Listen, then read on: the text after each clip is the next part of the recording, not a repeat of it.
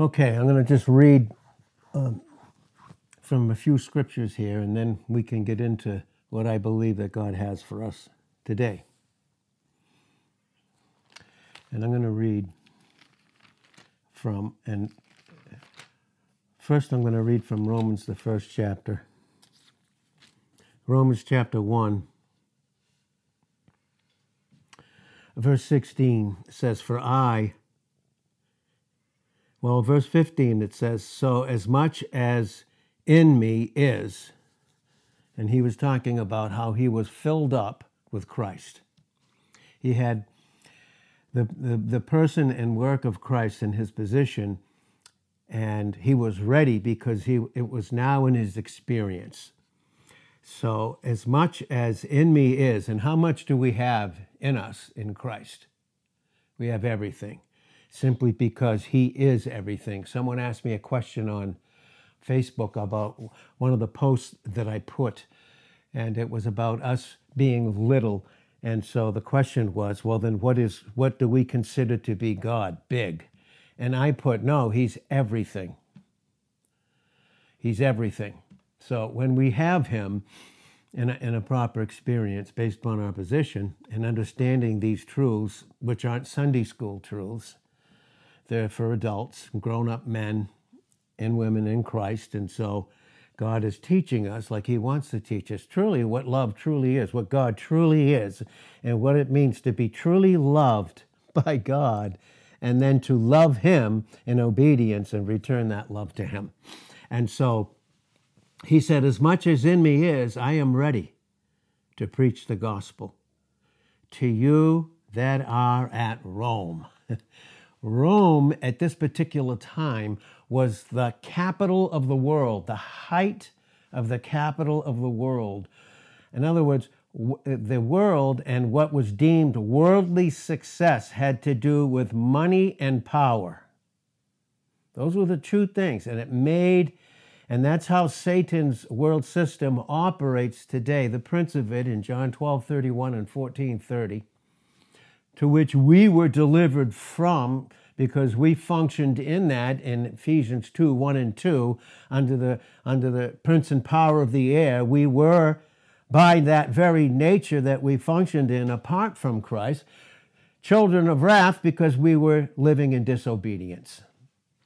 And so there was disobedience there. But Paul said, so he was ready to preach to those that were at Rome, those that were in the world. He was going to preach to two classes of people, the unsaved and the Christian.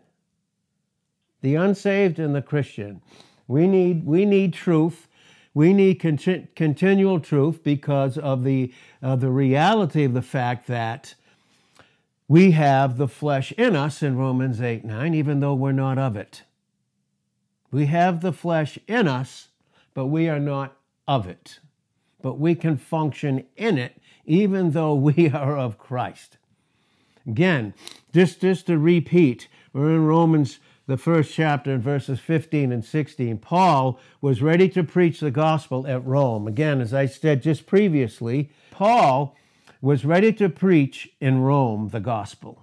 Rome here, again, was the capital of the world system under Satan at that time. Two things were in operation through Satan and the power of his lies. It was money and power. They go together. That's how he does it. Money and power. Money and power. Two things that the man of God in Christ, when he's not attached to Christ, will get caught up in. Money and power. Those things. You can see that Jesus spoke very clearly of it in Matthew, the 6th chapter. There are 34 verses there. We said recently, you can see how 6:1 and through 8, it talks about prayer. And prayer is always teaching us dependence, constantly dependence. That's why the man of God, the true, which there are by the grace of God few, but they're true, by his pure grace, to not get caught up into the affairs of this world. Okay? We're not to serve tables. Acts 6:4. Makes it very clear. That's what we're to do. We're to give ourselves to prayer and to the ministry of the word. That involves a depth of labor and teaching and preaching that anything else would be an interference with it. So if you wonder why in certain issues in our lives we don't have peace, this could be the very reason for it. Very reason for it. Again, any man of God, in whatever place in the body of Christ, in a local assembly that he functions, the enemy's going to come after him with the lie of money and power. You can be sure of it. That is his whole kingdom.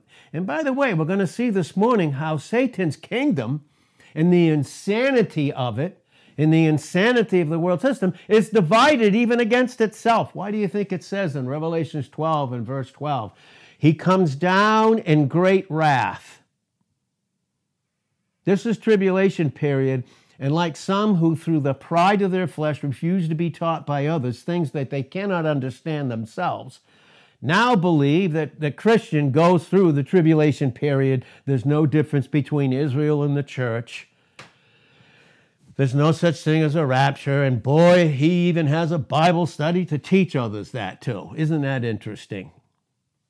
It's very interesting. Well, that's why the fool in Proverbs 18, 1 and 2, he's not at the place to have understanding. He is in a place to express his own self and his own private interpretation and opinion of the scriptures, of which there is no private interpretation, in 2 Peter 1 and verse 20. And this is why these mornings are for men, because it's not a Sunday school. It just isn't. You know, we need to grow up. All of us, and I'm including myself. I have to continue to qualify that. And I will by the grace of God. And it's true, though, too. So, Paul said, as much as in me is, I am ready to preach the gospel to you that are at Rome, the capital of the world. Again, I said, the Bible makes it clear. He's going to teach the two classes of people, the unsaved and those that are born again. The unsaved for salvation, deliverance, and for the Christian, deliverance continually through teaching, deliverance from the flesh that's no different in the way that it functions than the unsaved world. You're in the flesh and I'm in the flesh. As a believer, as a man of God, I don't care what our gift is, does not matter. It doesn't matter. The gift does not work effectually, properly, the way that it should, in a proper image, apart from submission to Christ. Again, that starts with prayer in Matthew, the 6th chapter, and it goes right down through. People, Christians, men, especially pastors and teachers too, who don't pray, get caught up in the details of life. Everything's about them. Everything's about the details of life. I speak that this is being spoken to me. Please know that. I speak that in trembling and weakness with you. I speak it that way. Now, verse 16, he said, for I am not ashamed of the gospel of Christ. You and I, as Christians, will either be ashamed of Christ or ashamed of the world. No two ways about it. There's no two ways about it. Absolutely no two ways about it. I'm going to tell you, this morning the enemy did not want this. He didn't want it. And it wasn't an issue of me. Okay? It wasn't. He did not want this. You can be sure of it. Just like he doesn't want the books and the booklets and messages going up online. He doesn't want any of that kind of stuff. And to do away with it, it'll get us caught up with money and power. And he wants to instruct the Christian how they should function in themselves, in the shadows, you know. And what's a shadow that a Christian lives in? You can mix some darkness with light and live in the shadows. It's just enough. There's nothing wrong with doing certain things. You don't have a right to judge me. You know, in all honesty, And God speaks to me, and He's speaking to us as men today. It's time to wake up. It's time to wake up and stop sleeping in the dust of our humanity and its lust patterns. Because we know this, and this is the reason why. Okay, this is the reason why. God, I'm telling you, some men, some of us that think we can appear in such manliness can be such wimps, spiritual wimps, because we don't understand what true manly, being a man of Christ, a man of God, truly is. Truly is. We'll function in the world. We'll function in the world. We'll determine what success is. Success is the fact that you and I are in Christ. Not another thing matters in this world system. Not another thing. Not one other thing. Ephesians, the 5th chapter. We'll get back to Romans 1. Ephesians, the 5th chapter. Listen. We are to prove in verse 10 what is acceptable unto the Lord. We need to know, pastors. God, my God, if pastors don't know the difference between, and they may know it, but still trifle with it and play around with what's vile and what's precious, we need to separate the two. In Jeremiah 15, verse 19, we need to separate the precious from the vile. That starts inwardly. That starts with me inwardly. Inwardly, with conviction, which is the activity of God's love through grace, by the way. That's what conviction is. Proving what is acceptable unto the Lord, and have no fellowship with the unfruitful works of darkness, but rather reprove them. You ever try to reprove a Christian who's living in the flesh and they don't like it? For it is, in verse 12, a shame even to speak of those things which are done of them in secret. We all have our little secret areas.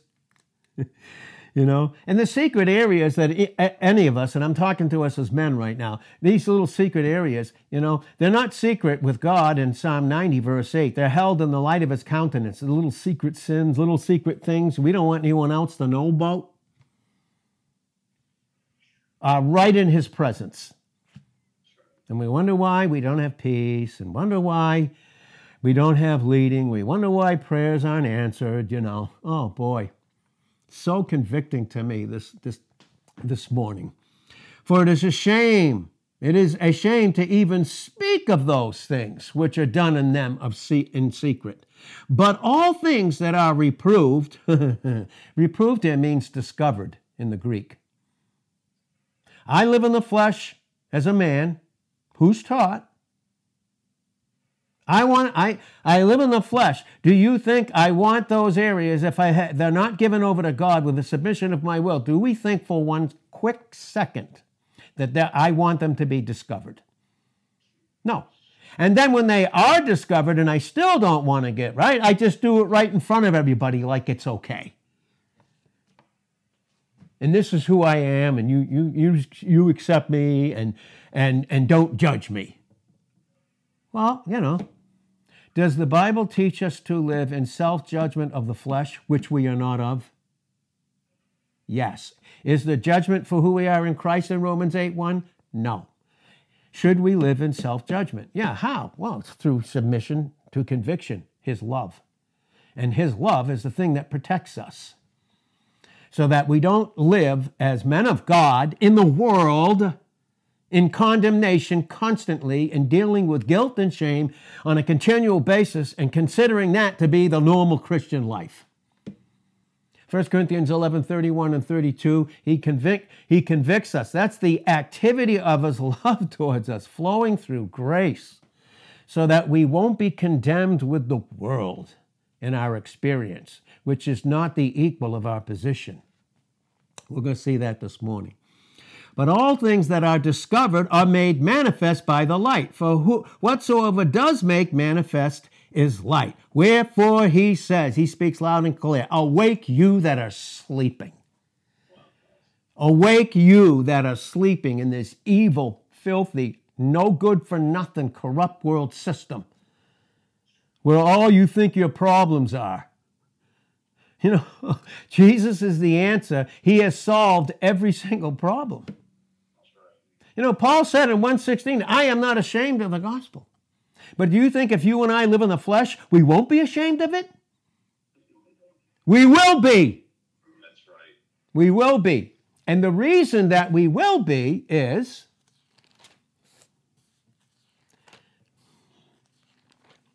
you know, I hear a lot about capacity too, by the way, too. I do. I hear a lot about it, capacity. Yeah, right. If areas in the flesh, in certain areas, aren't dealt with, yeah, okay, you can skip capacity because you will. There ain't no question about it. There's no question about it. Yes, God loves us. Yes. But how to experience it?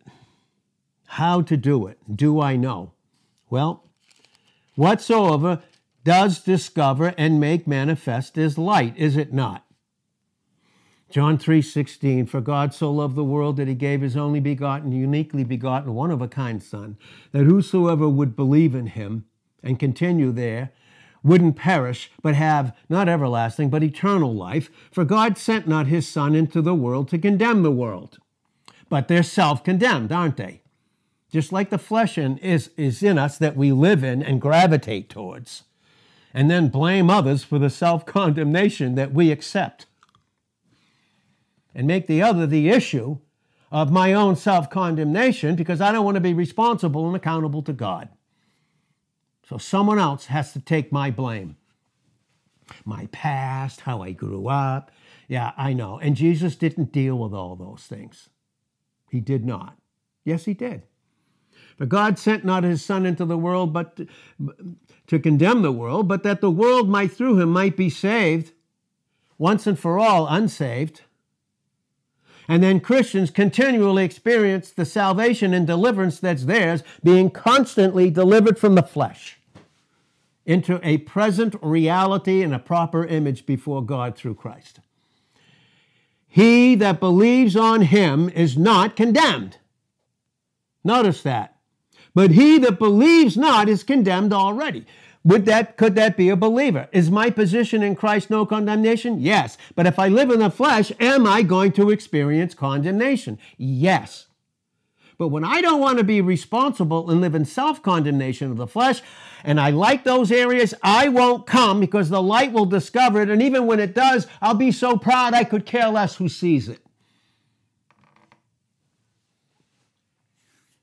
Again, we're not in Sunday school.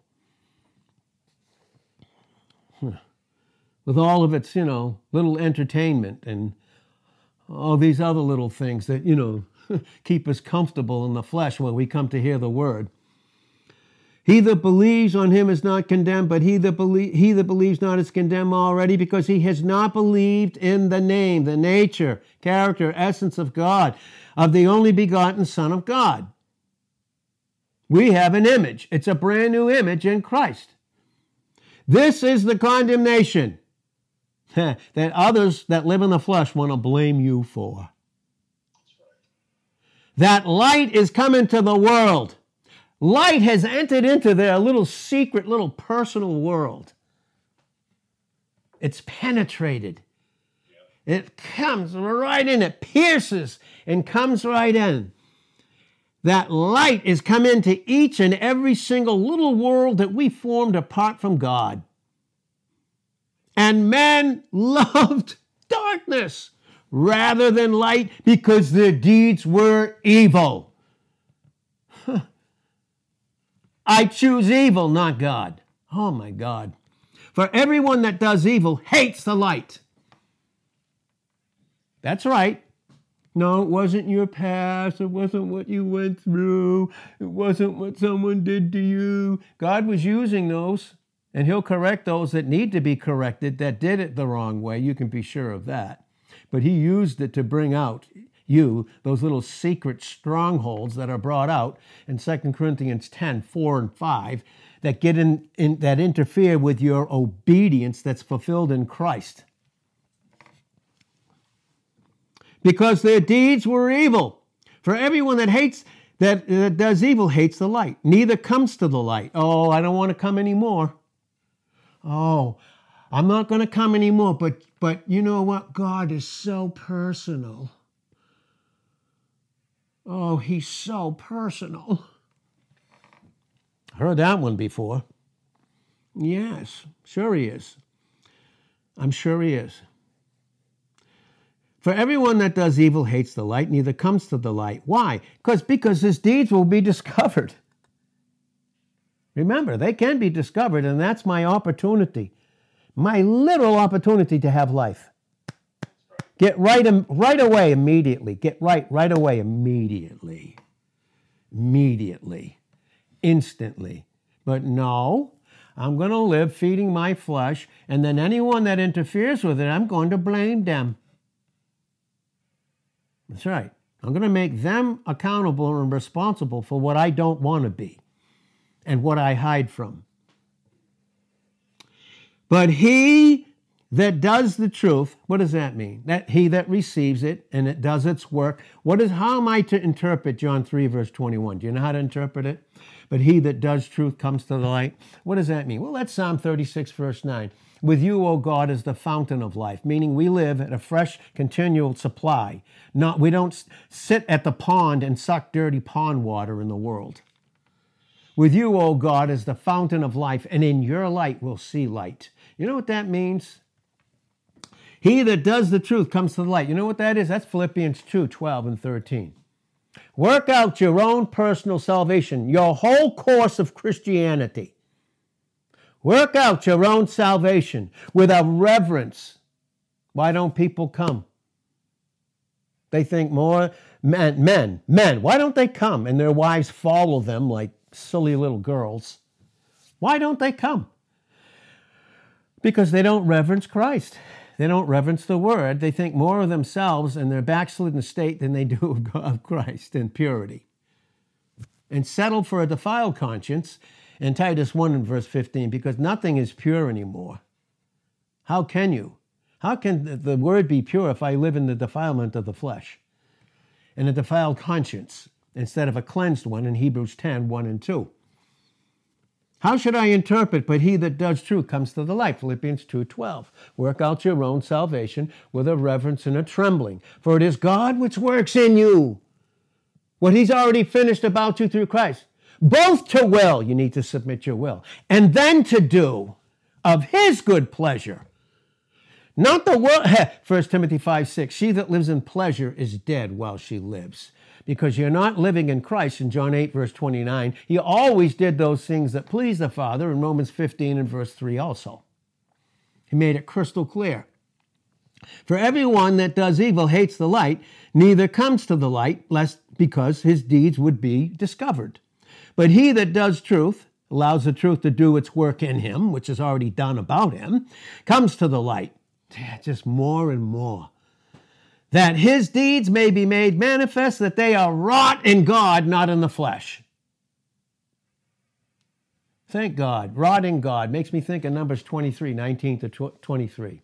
God is not a man that he should lie, nor the son of man that he should ever change his mind. You know what the man of God does when he's not submitted to Christ? You know what he lives in? He lives in the flesh. And when we live in the flesh, we lie and constantly change our mind. God is not a man that he should lie, nor the son of man that he should ever change his mind. Has he not said, will he not do it? Do I think I can mock God? Do I think I can mock God without repercussion? Do you think I can sow to the flesh and still reap the Spirit? Some think that, and they'll say, isn't God personal? Galatians chapter 6, verses 7 and 8 for those verses. And then you can look at 9. Don't get weary. What wears us out? Okay. For it is God which works in you, in Philippians 2:13, both to will and to do of his good pleasure. They are wrought in God. Numbers 23:19, God is not a man that he should lie or change his mind. Has he not said, will he not do it? Has he not spoken, and will he not bring it to pass? Oh my God, what is God wrought for us? And I should be ashamed of that? You mean I should be ashamed of my precious Savior who crucified my old nature in Romans 6, 1 through 6, paid for all my sins in Psalm 103, verse 12, removed them as far as the east is from the west, has set me up for all eternity in a glorious eternity to rule and reign with him forever and ever and ever, and I should be ashamed of that for something in this filthy, rotten, scuzzy, evil world system. I should. God forbid that in me. And I say that about me, with the deepest conviction. Back to Romans, the first chapter. Back to Romans. Paul said, I'm ready to preach it. He was ready. And that meant that God had to deal with so many issues in his own life, and on a continual basis, by the way, even by the time he was chained to a Roman guard in Philippians 3:9 and verse 10. He had to be chained. We need to be chained. Our will needs to yoke up. In Matthew 11:28, we need to yoke up to him constantly in the submission of our will through obedience to experience the obedience of Christ in my own individuality, which no one else can replace, and yet I'll look for, and I'll try and live on the faith of someone else while I still desire the pleasures of the flesh, which makes a lot of sense. So as much as in me is, I am ready to preach the gospel to you that are functioning in the capital of the world. Who's the king and capital of that world? Oh, God. For I am not ashamed of the gospel of Christ, for it is the power of God unto deliverance, salvation to everyone that believes. Of course, he did it to the Jew first. He came unto his own. In John 1:11, they said no.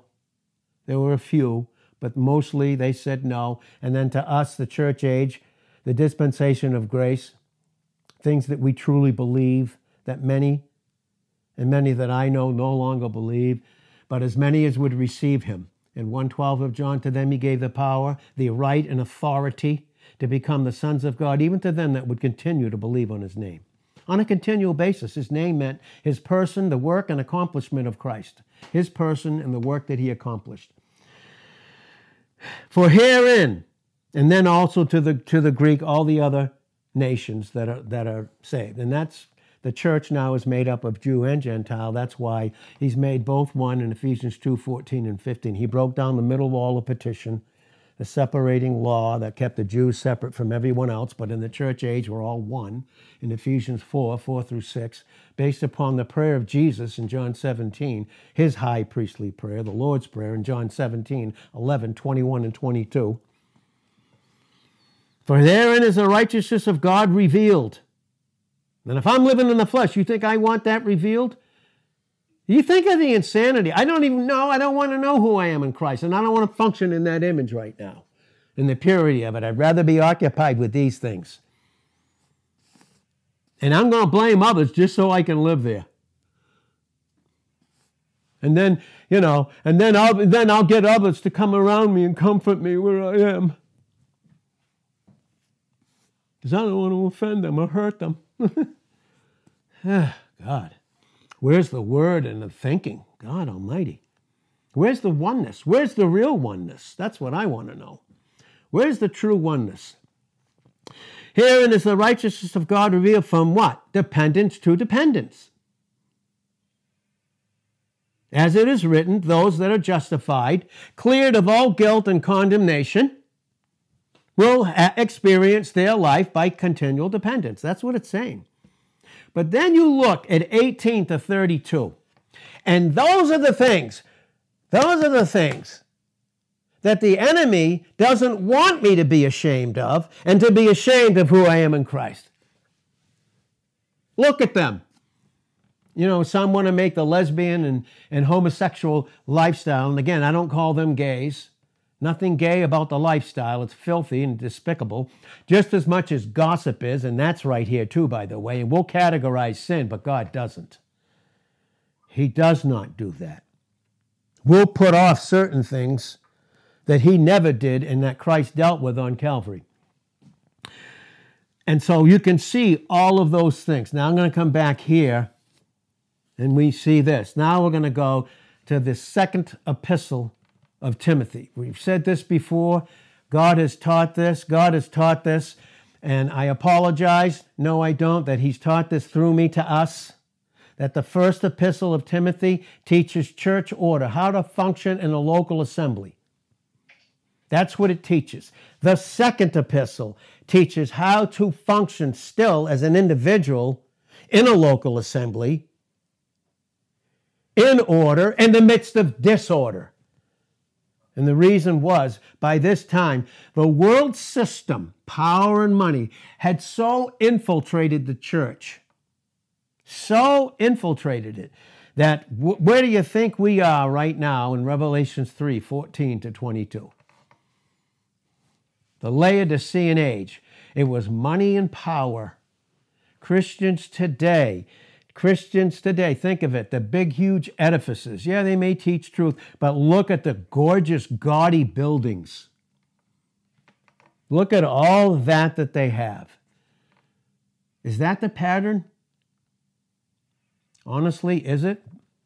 Is that the pattern? And think of the power of all those degrees that you can earn. I tell you, this won't be too popular. But we're going to see what this means. 2 Timothy chapter 1, verse 1. Paul, an apostle of Jesus Christ, by the will of God, according to the promise of life which is in Christ Jesus, to Timothy, my dearly beloved son, grace, mercy, and peace from God the Father and Christ Jesus our Lord, our true Master. I thank God whom I serve from my forefathers with pure conscience. Oh, there's nothing that replaces the purity of a conscience. To go to bed at night and be pure.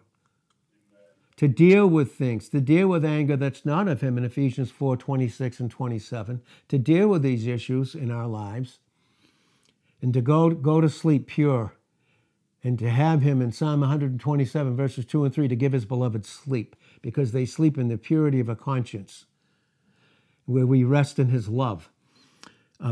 But whom I serve with pure conscience, that without ceasing I have remembrance of you in my prayers night and day, greatly desiring to see you. Not against you. I don't want you to be a men pleaser. I'm not against who you are in Christ. I'm not. I am not, but I'm your friend if I tell you in areas without condemning you and accusing you that you're functioning in areas of the flesh. That's not who you are. That's not who you are. And there will be love and grace, but absolute conviction of refusal of those things. Greatly desiring to see you. In other words, who you truly are in Christ, because I need your portion. Being mindful of your tears, that I may be filled with joy when I call to remembrance the unfeigned, unpretended, not the hypocritical, unpretended faith or dependence. Galatians 5:6 says circumcision or uncircumcision avail doesn't mean a thing. It's a faith, a dependence that expresses itself through love. So to be dependent so God can love you in your experience. That's a bad thing. Which dwelt first in your grandmother Lois and your mother Eunice, and I am persuaded that is in you also. Wherefore I put you in remembrance that you stir up the gift of God, by the way, that you were born with. It wasn't my hands that gave it to you. Which was my hands recognizing the gift that Christ gave you, no man. No man gave you that.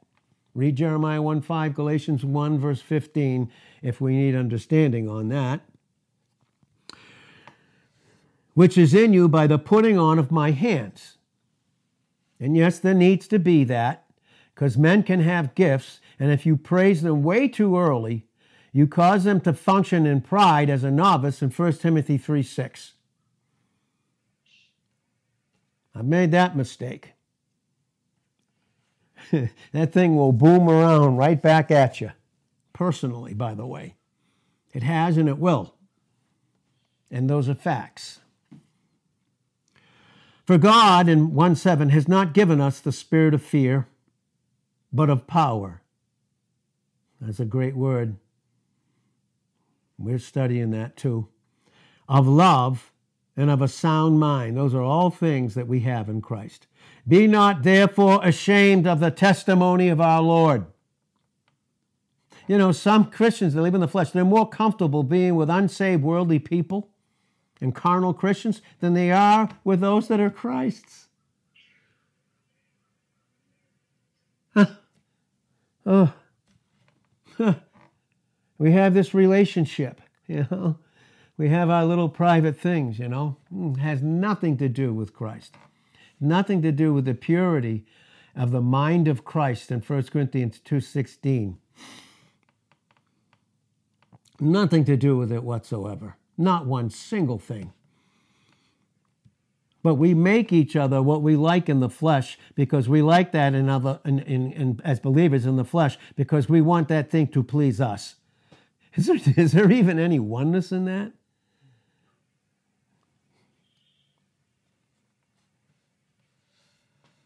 Of a sound mind. Be not therefore ashamed of the testimony of our Lord, nor of me his prisoner. You know, Saul was a prisoner of Satan for at least 35 years of his life. Then he got captured by Jesus Christ. That's what he says in Ephesians 3:1 and Ephesians 4:1. Now I'm a prisoner of the Lord. I'm no longer a prisoner of the flesh, unsaved. And as a Christian, I'm no longer a prisoner. Satan is I'm no longer going to give him place. In Ephesians 4:27, to hold me in my experience as a prisoner and make me ashamed of what is mine in Christ and make me even ashamed of Christ himself, God.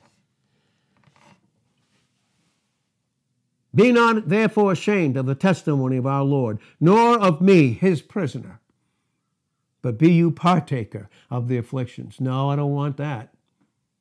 No, because, I'd rather live in shame.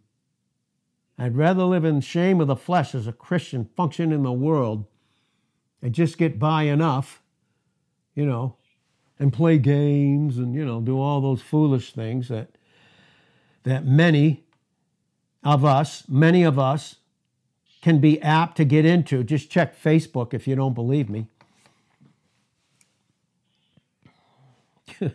Unbelievable.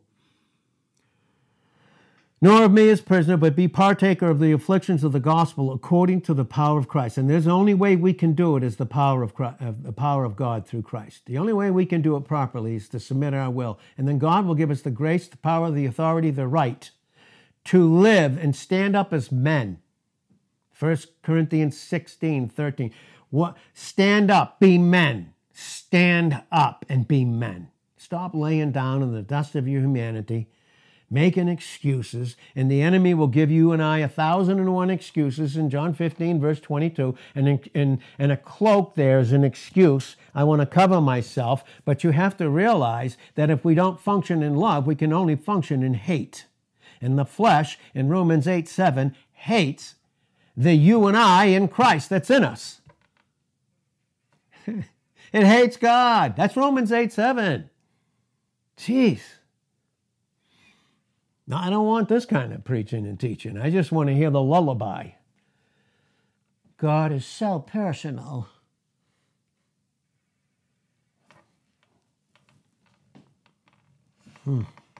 God. Ugh. Who has saved us, who has delivered us, and called us with what? A holy calling, not according to our works, but according to his own purpose. If you want to know what his purpose was and is, read the first 3 chapters of Ephesians with parts of Colossians. But according to his own purpose and grace, which was given us in Christ Jesus before the world even began. Did you hear that? God.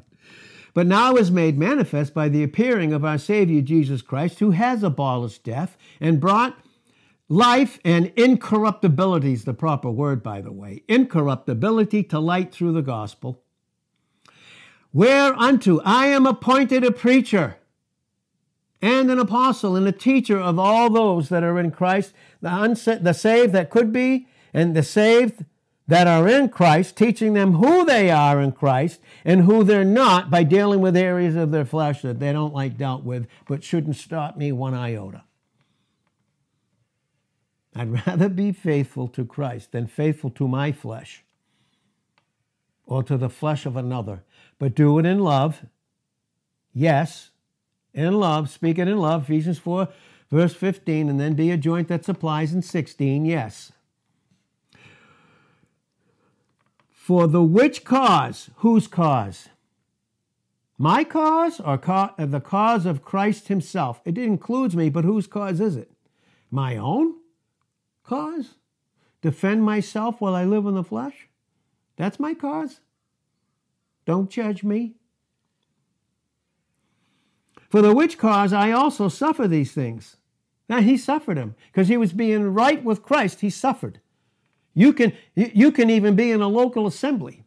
And if you choose to go with Christ and suffer with him, even carnal Christians won't like you.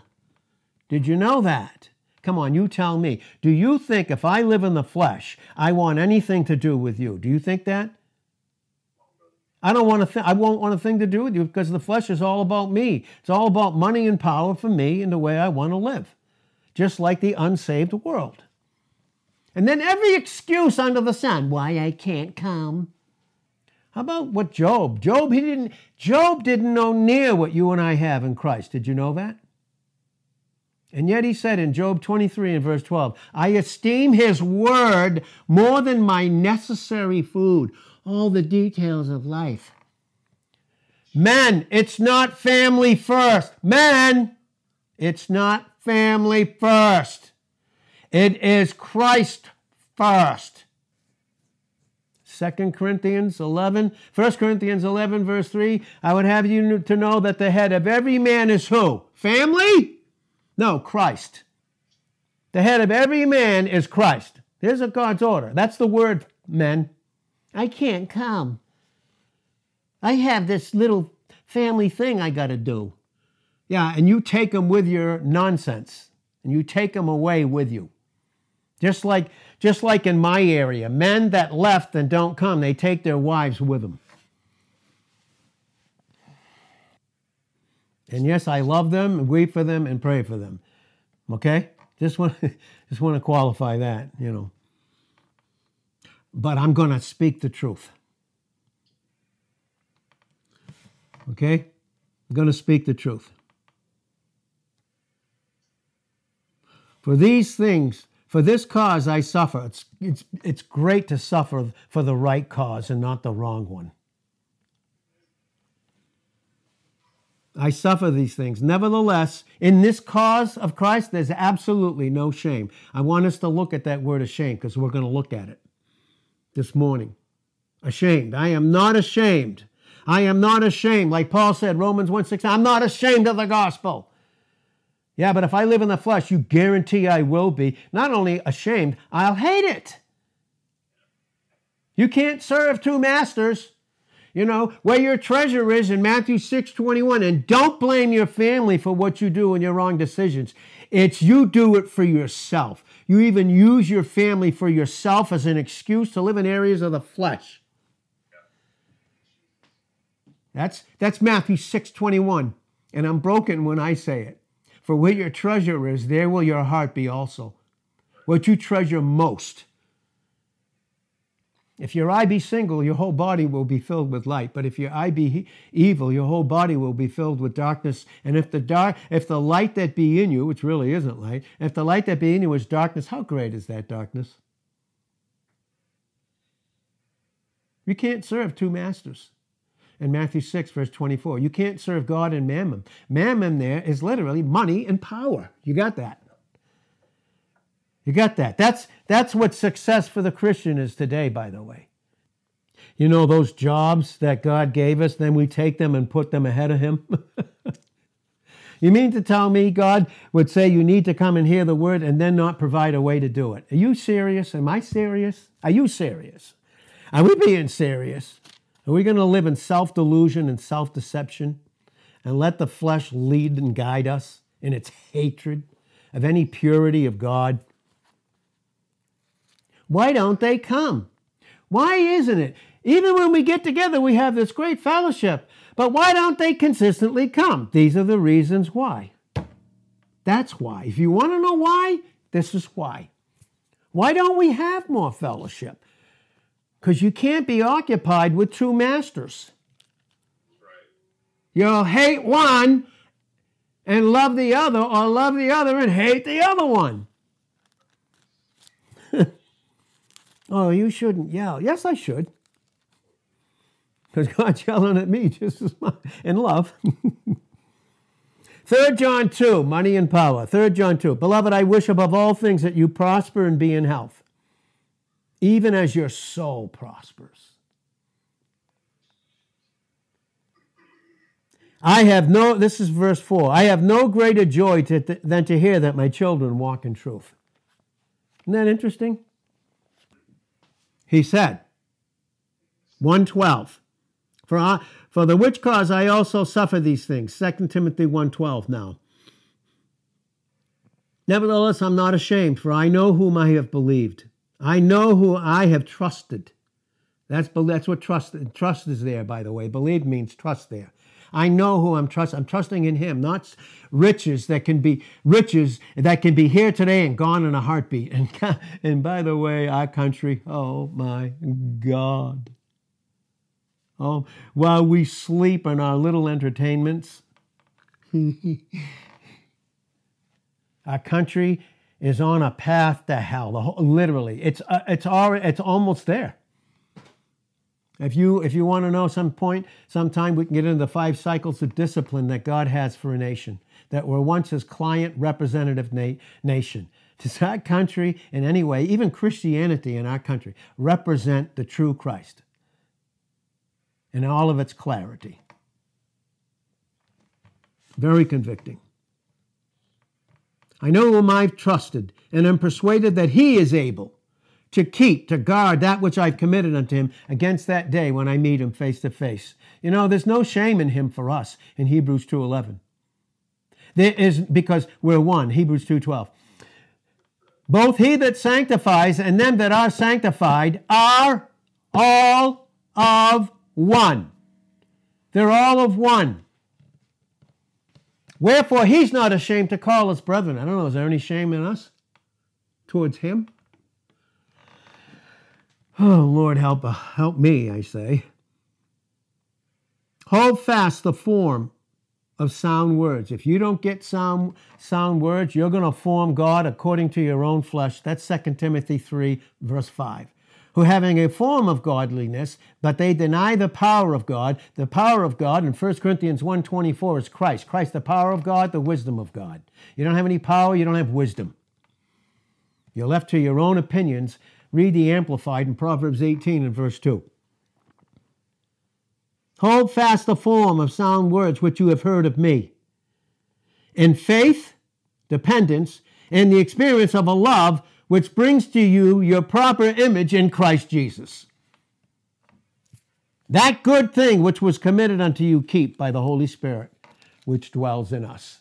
Okay? Now, very interesting. 2 Timothy chapter 4. I charge you, therefore, before God and the Lord Jesus Christ, who will judge the living and the dead at his appearing in his kingdom.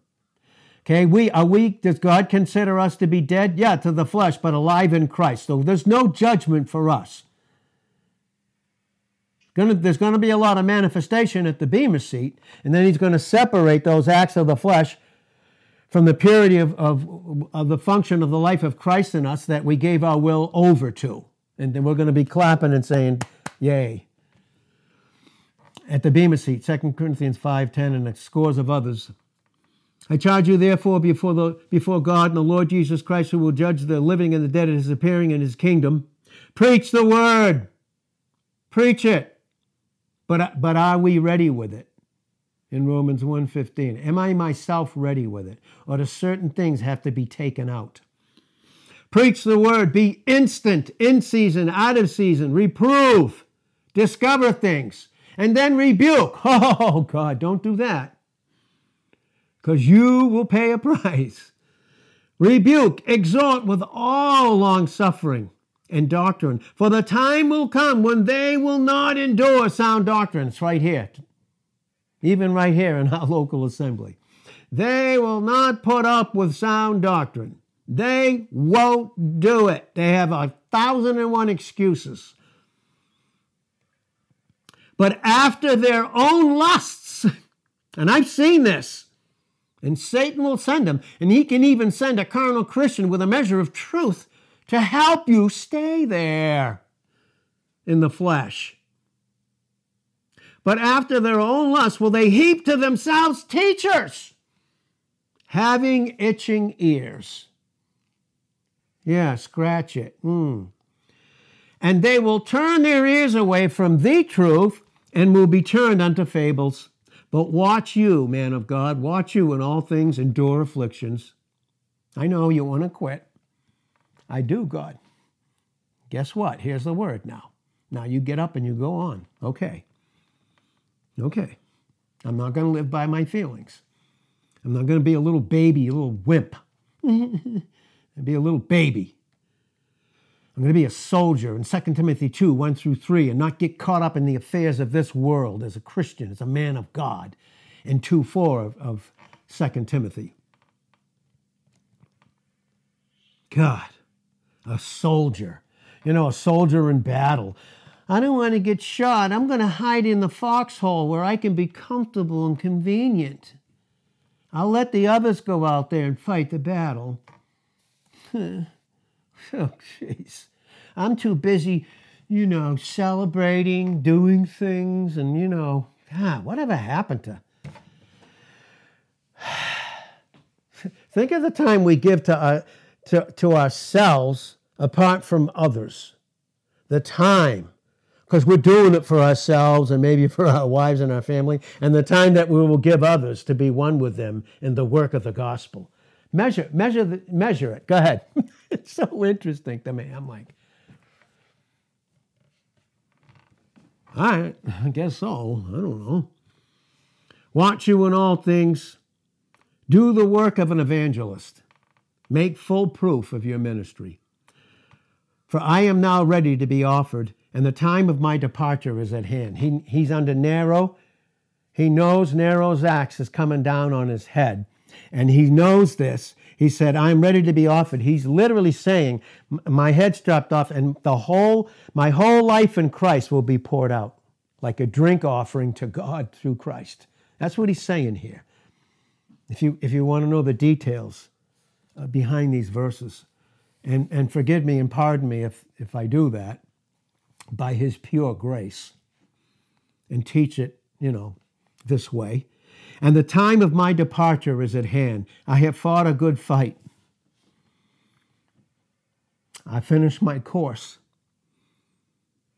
I have kept the faith, all those teachings. Henceforth there is laid up for me a crown of righteousness, which the Lord, the righteous judge, will give me at that day, and not to me only.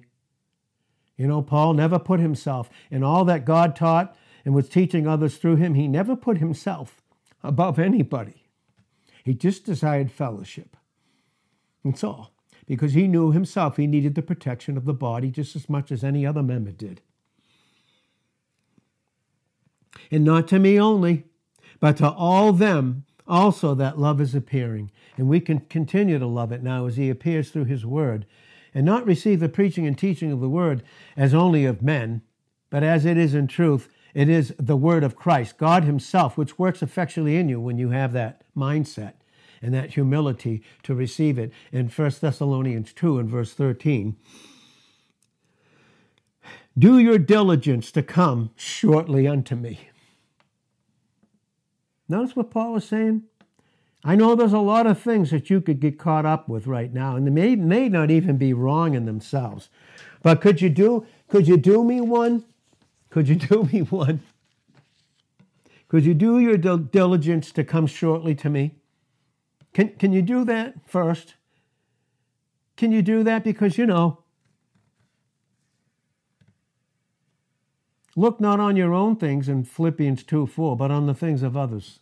And let that mind be in you in Philippians 2:5. Because all in Philippians 2:21 seek their own things, not the things of Christ, and will attach Christ's name to it to make it okay. What is the reason and the purpose for whatever we do with those that we love to wherever we go? What is the real motive and purpose of it?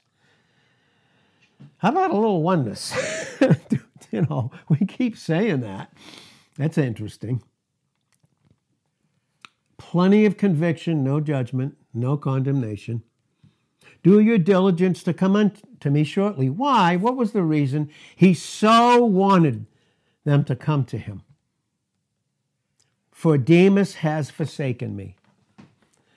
He was a Christian. You don't believe me? I'm sorry, I got to go to some more verses again. So we have to turn to Colossians, the 4th chapter, so we get the full context of 2 Timothy 4, verse 10. And I am going to go over, and I really don't even care that I'm doing that. Colossians 4, verse 14, he said, and Luke, the beloved official, and Demas greet you. In other words, he was one with him. But how far was Demas one with Paul? How far was Luke in his oneness with Paul? And how far was Demas? Luke never left his side. Never. He ministered to him constantly. Where do you think Luke got all the information to write the book of Acts? Who do you think he got that from? He got it from Paul. Where do you think Mark, the Gospel of Mark, where do you think all that information came from? You know who Mark's pastor was? Pastor teacher? It was Peter the apostle.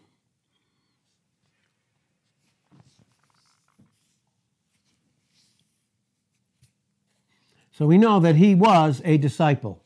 You know, in John 6:63, many of his disciples went back. It's not that they weren't born again, they were. It's not that they had a measure of love like Peter had on the shore in John 21:15-17. He had a phileo love, like an affectionate kind of love, And he was, and like Christians can do, they make more of their affectionate love for Christ than God's self-sacrificial love, agape, for them. And that's why charity is nowhere in an original translation. It's always self-sacrificial love, because I can live in the flesh and do charitable things to make me look good. Oh, it's convicting. I'm laughing because it's extreme conviction for me, and it's almost like these things should be coming out of me when I, in areas, don't even come close to them. But I do want them. I do. By God's grace and his love that actuates his love in me, I do want them. So in 2 Timothy 4, he said, why should you come? I don't know. Why would God lead others to come to them? I mean, even first and foremost, to give them the most time. Think of the time for self and think of the time for the body. And need, too. Do your diligence in 2 Timothy 4:9 to come unto me, for Demas has forsaken me. Why? Having loved this present world. Having loved this present world, and is departed unto Thessaloniki. That's how you actually really say it. Crescens to Dalmatia, Titus, Crescens to Galatia, Titus unto Dalmatia. These men were going in the right order where they should go, but not like Demas. Only Luke is with me. Take Mark. If you want to know Mark and the story of Mark, he was a nephew of Barnabas. Barnabas was his uncle, and you can read that you can see that in Acts 13, and then you can see what happened in Acts the 15th chapter. But then Paul saying, take Mark and bring him with you, for he is profitable to me for the ministry. In other words, he had to get right in certain areas. But he had uncle in his sentimentality to keep him with him. Husbands, fathers, don't be sentimental with your children. And as pastor teaches, and God saying to me, Ed, don't be sentimental. Sentimentality is you, Ed, functioning in your flesh, in you, and seeing it in another believer, and you function there. That's sentimentality, okay? And my flesh that's in me that I'm not of is just as evil as the unsaved world. It's just as hostile and hatred of God as anywhere in an unsaved state and condition. I'm going to wrap it up. For Demas has forsaken me. It's very interesting. He's forsaken me. Why? I'm going to tell you why. Look at Demas. Here's what Demas' name means in the Greek. I challenge you to find the meaning of this. I'm just throwing out a cute little challenge. You know what his name meant? Demas? Names really reveal character. It meant popular, ruler of the people. And Jesus was very popular with the people, wasn't he? And so was the Apostle Paul once Christ got a hold of him, wasn't he? He's very popular. He had a lot of friends.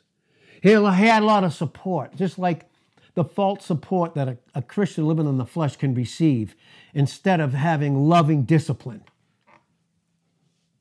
Why don't you help them with loving discipline and not help them continue in the path that they've chosen and support them in it?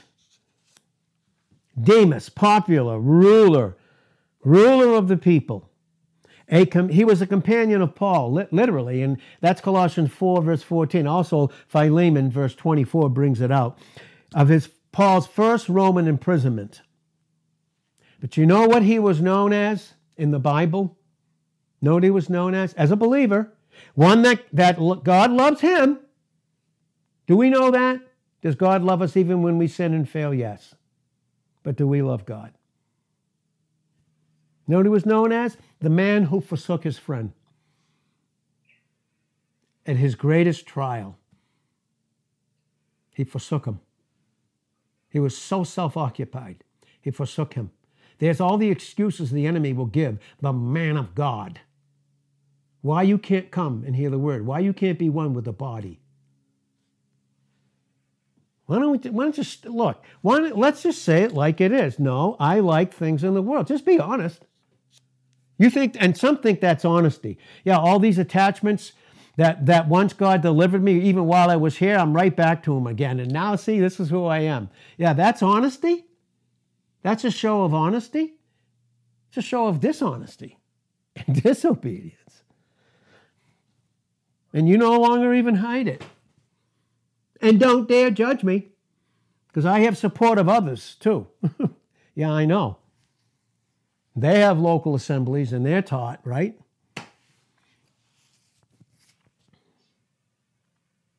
He was a native of Thessaloniki. He was a native of Thessaloniki. Now, how should I understand that? That's where he was from. Paul taught there. It was his first epistles in First and Second Thessalonians. He taught there in Thessaloniki, a place in Greece. But here's what is recorded in the Bible about that. The Bereans, in Acts 17, verse 11, these were more noble. They functioned in more of a nobility than those that were in Thessaloniki. Isn't that interesting? In that they received the word constantly with all readiness of mind and searched the scriptures daily whether these things were so. Those Bereans, I want to be a Berean. I don't want to be one of the city of Thessaloniki. But here, Demas was a native, was brought up in Thessaloniki, and even we said it in Philippians 2 and verse 20, and look at it what it says, Philippians 2, as God has brought this out, and we're going to wrap it up here. Yeah, I know we're all so busy, and we have things to do and all that. So, and we do rightfully, and wrongfully too. All of us, and I include myself in the picture. Philippians 2:20. For I have no man like-minded. Yeah, we're one. Sure, okay. Yeah, okay. I have no man, God, like-minded, who will naturally care for your state. They don't. They say they do. Yeah, 1 John 3:18, love not in word or in tongue, but in deed and in truth. For I have no man, for all seek their own, and 21, not the things that are Christ. Paul, truthfully, when you take all these verses, he continued to teach Demas, and Demas was near him. But he never fully trusted in him because he functioned in areas of the flesh. They were still there, and Paul recognized them. He didn't judge them. He didn't condemn them, but he recognized them. That's the difference between discernment, which is love, entering into prayer for them, and not judgment and accusation and condemnation. Scripture has this against him. Listen to me. The Word of God has this against the flesh of Demas, that he was functioning in a one-time disciple, pupil of the Apostle Paul. Has this against him. Has it against him that he forsook Paul for this present evil world. That's what he did. Yeah, just make sure you help those as much as you can. I tell you, just be aware. If you're not going to deal with them right in counsel, then if you're not going to do that, I warn you, be aware of them. Okay? Don't be like-minded with them. This guy gives an example. He says, it's amazing how a student of comparative anatomy, naming all the parts of the human body, comparative anatomy can build up a whole unknown structure from one or two known bones. Interesting. That's what the novice can do. I have enough teaching. I got enough bones. Now I can make me my own man. Yeah, the self-made man will always live in competition with Christ. In the same way, we can sketch the character of Demas from the few references to him in the Bible's portrait gallery. Can you picture him? Picture him, and we're going to close. Picture him. Picture him. This man, he had very agreeable characters. He didn't have any particular evil vice. Even the things that he chose, they weren't in harm against anyone. He's a nice guy. He seemed like a fun, nice guy to be around. He was a young guy. He was young, by the way. He was a young guy. He didn't have any particular evil vice. Even in his outward character, he seemed like, he struggled with certain things, but he seemed like a nice guy, great guy.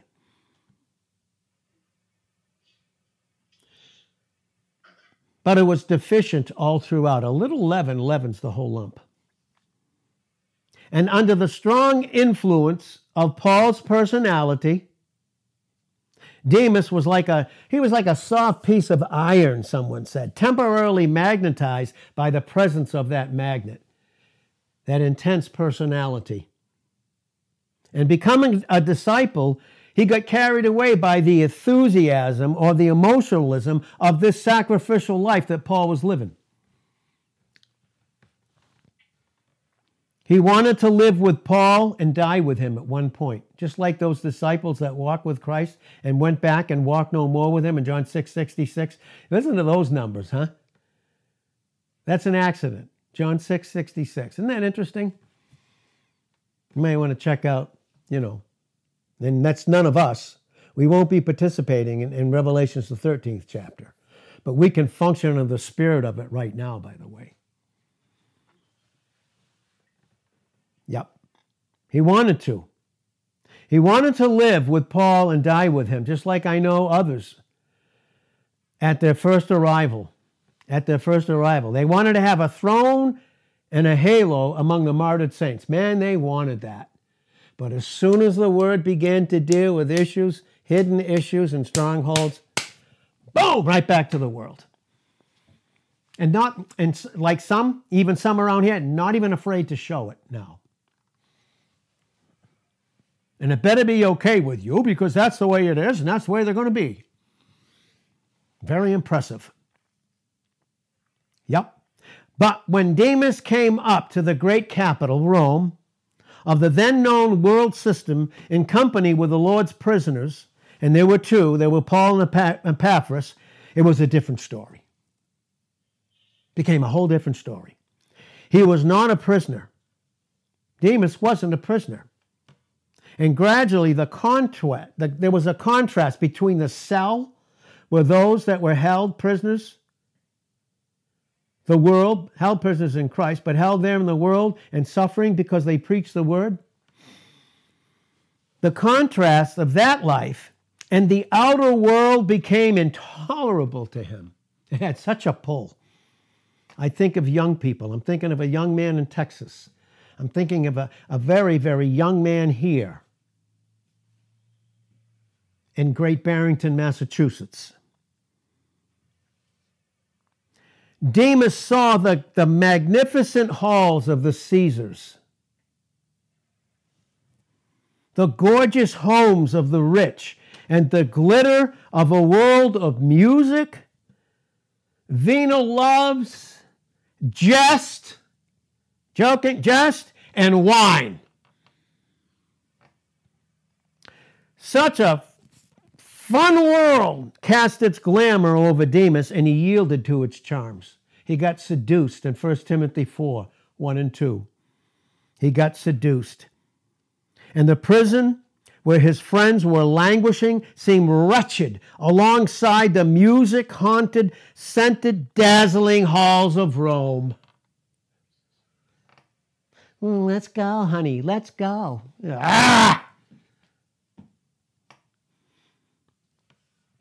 Take your honey with you where she's needed most, where you're needed most. And knock off all the other stuff. Demas has forsaken me, loving this present evil world. This man of wavering impulse, who surrendered the passion of sacrifice and sank in the swirling waters of the world, is a true reflection of the thought that where our love is, there we finally are. That's the treasure. In Matthew 6, verse 21. Finally ashamed. I'm not ashamed.